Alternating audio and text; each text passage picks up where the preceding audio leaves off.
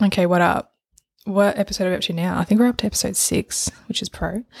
I found a middle ground, a compromise with the visuals. So now I've set up my phone and you can kind of see like me with the microphone from the side. You can't really see my face though, which for me is like a good compromise because I feel like I know I have to have some kind of visual to like actually be able to post the podcast and help it grow. But I didn't really want my face in it because I can't be fucked being self-conscious and being like, I've got a double chin in this one. And then I'll always be like trying to like make sure I'm holding my chin in the right way. And so just little things like that. I'm like, it pulls me out of the flow state. So I'm like, all right, this is like a middle ground. Something that I wanted to talk about today was grief. And yeah, the reason for that is earlier this year, earlier in 2023, I had a friend of mine pass away and it was quite difficult because first he went missing. So we weren't exactly sure. We couldn't be certain that he'd actually passed. And so even though it looked, all signs are pointing to that, but just my reaction to that was interesting to me because at first I wasn't like on the floor crying. Like I wasn't having like a huge reaction to it. And I was kind of like, what's wrong with me?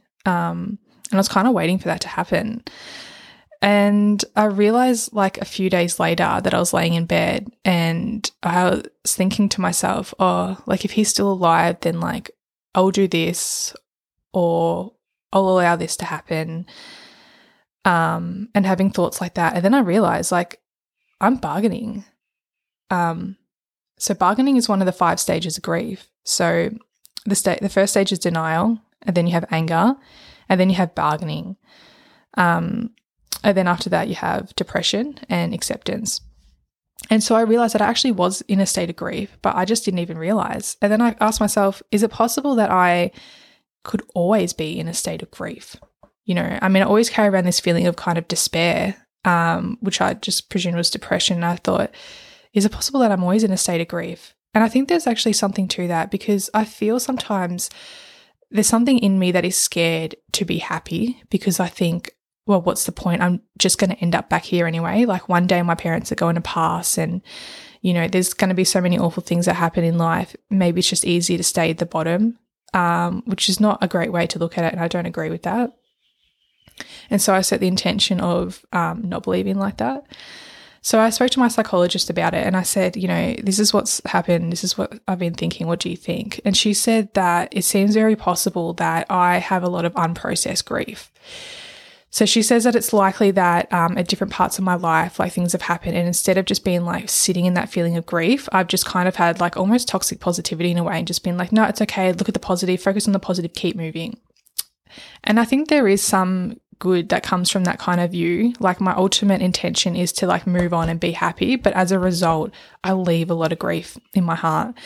And so like she had me do some inner child work. I think it's cognitive behavior therapy, where she'd be like, all right, we're going to go back to like a time that you felt like this, like close your eyes, deep breaths. Think of a time when you felt like this when you were a child. And then we go there and then she'll be like, okay, what are you feeling? What's in the room?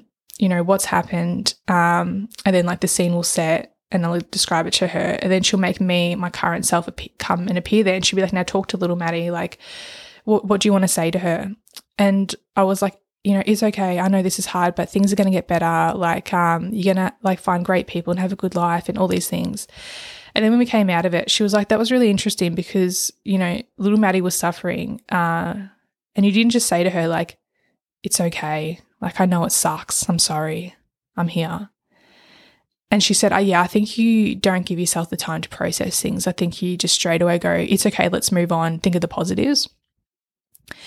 And so this year I've, you know, taken that to heart and I've been thinking a lot about grief and allowing myself to feel that because, you know, there is this feeling inside my heart of, like I said, despair and defeat. And it's almost like there's two me's, like there's my mind in a way that's always like focused on like achieving great things and going out and doing new clothing and that's great, but it's almost like I've always abandoned myself. There's always been a part of myself that has felt left behind.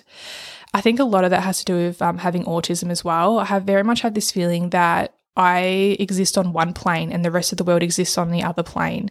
And my whole life I've been accepted to rise up to their plane and exist on their plane. and then I come back down to mine and I crash because I'm so exhausted, and no one ever makes the effort to kind of come back down to my level and look at me and where I'm at. And so as a result, I think there's just a lot of me that's just been left in this grief. I think a lot of the grief, like intuitively I ask myself, like, what am I so sad about? What is this grief? And intuitively the thing that came through was I released the grief of not being good enough. And I think I carry so much grief from like over the course of my life, the exact same story over and over and over again, which is just rejection. And I think a lot of that comes from autism. I just not fitting in, just no matter how hard I've tried to be a good person and a good friend, just still people seeing something in me that they don't like and reject, and wanting to see things in me that they don't like and reject. And I think something that I've actually realized, like my third podcast, I said that like I realized after my first thought when getting diagnosed was, oh, that's why people haven't liked me my whole life. It's not my fault. You know, I kind of take that back a little bit. I've realized that a lot of the reasons why people don't like me actually have nothing to do with me. That's their own shit that they've projected onto me, their insecurities, or like, you know, some people will hate you if you're different because you scare them, because you make them think, shit, maybe I should be different too. And I think that has been framed to realize that it's not necessarily rejection, it's just people's bullshit, and it's okay to leave them behind. And so I think, yeah, a lot of my grief is this, and I'm at a place in my life right now where I'll be meditating. I love like getting high, smoking weed, and kind of meditating, just laying outside and meditating. And I've realized that things come up and I'll just have a little bit, like I'll smoke a little bit, or sometimes it doesn't even have to be involving weed. Sometimes I just meditate and I just think I'm going to sit down for like 2 minutes and meditate before I go to bed. And stuff has been coming up and I would just be bawling my eyes out and I'd be like, where the fuck did that come from? But it's good because it's like, obviously, like I'm at a place now where I'm holding space for myself, where I'm allowing this to come to the surface. And it feels like it's going to be a process, and it has been a process where I'm cleansing and I'm just letting all this go. And sometimes it's like, well, when does like the flowers start? Like when does it start getting better and like it's not so hard like this? So then I realized that, you know, this is really strong in Buddhism, is that there's always going to be suffering. Like every single day I have that feeling of I'm wasting my life, or like life is just passing by and I just can't seem to grasp it. And I think that maybe a lot of suffering is caused by the fact that every day we're grieving the loss of our life. Like every day we come closer to it being gone. And so that's helped me accept that it's not like, okay, I'm going to go through all this grief and then I'm going to tick it off like a checklist and then I'm going to be done and then I can be happy. I've accepted that there's always going to be a part of me that is sad and is holding grief and is suffering. And that's helped me a lot, because instead of it being like this huge thing in my life, it makes it smaller. It's something that I can now like, you know, put in my pocket and carry with me through life, and I can make space for other things. You know, it's just about making space for it, I think. And I have heard grief described like that. And so, you know, that's been a massive thing for me. And I think the best advice my psychologist ever gave me was not to focus on the bad thoughts in my mind, but to focus on the me that was separate to them and building that me. And so for me, a lot of like the affirmations that I do and the meditations that I do, that's me building up the positive side. It's instead of fighting the bad thoughts I have in my mind, it's building more positive thoughts. It's practicing in my mind to say, I love myself. I think I'm beautiful, like just to counteract the other one. So, and then it's, you know, wherever I feel like you believe is like the direction that you go. And I even have like, I love listening to like affirmation music. Like my friends will come over and just be like, this is like kind of like cringy and lame, but it's actually so good. And I love it so much because the music, it's just reprogramming my mind in the background. It's just like constantly telling me positive things and restructuring my worldview. And I actually think that that's having such a great impact on me positively.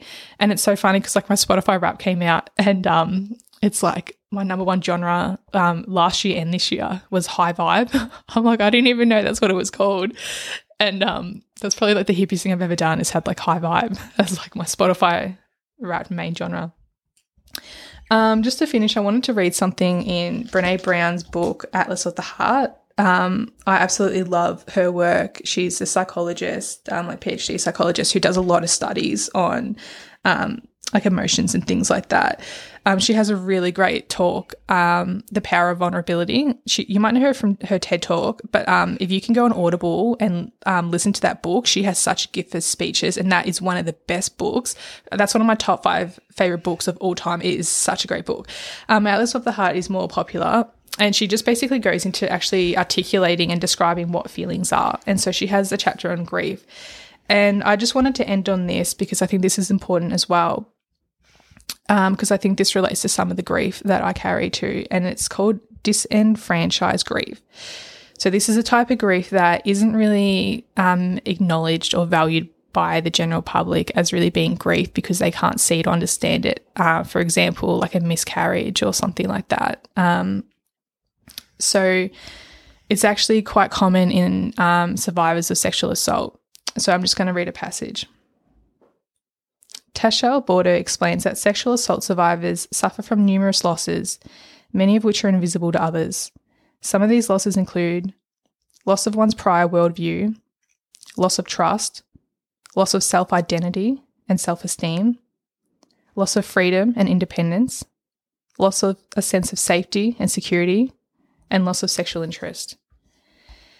And yeah, I mean, I couldn't have said it better myself. I've written about my past trauma and how letting go of the worldview was really difficult for me, a worldview where everybody was good and nice. I think as well because I grew up, my parents are like very, very good people and they surrounded themselves with good people. I think that kind of fucked me up because I just presumed that everybody in the world was like that.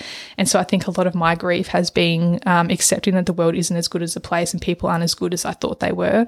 And so that's been a big part of my grieving process as well. And it's been something that's been really difficult to accept. So I like that because it made me feel seen. Yeah, so that's all today. Yeah, try and like get involved. If you're like up to this episode, you know, leave a comment or share it with someone, help me out. Someone who, if you think it's worthy of their time. Yeah, so how's this outfit?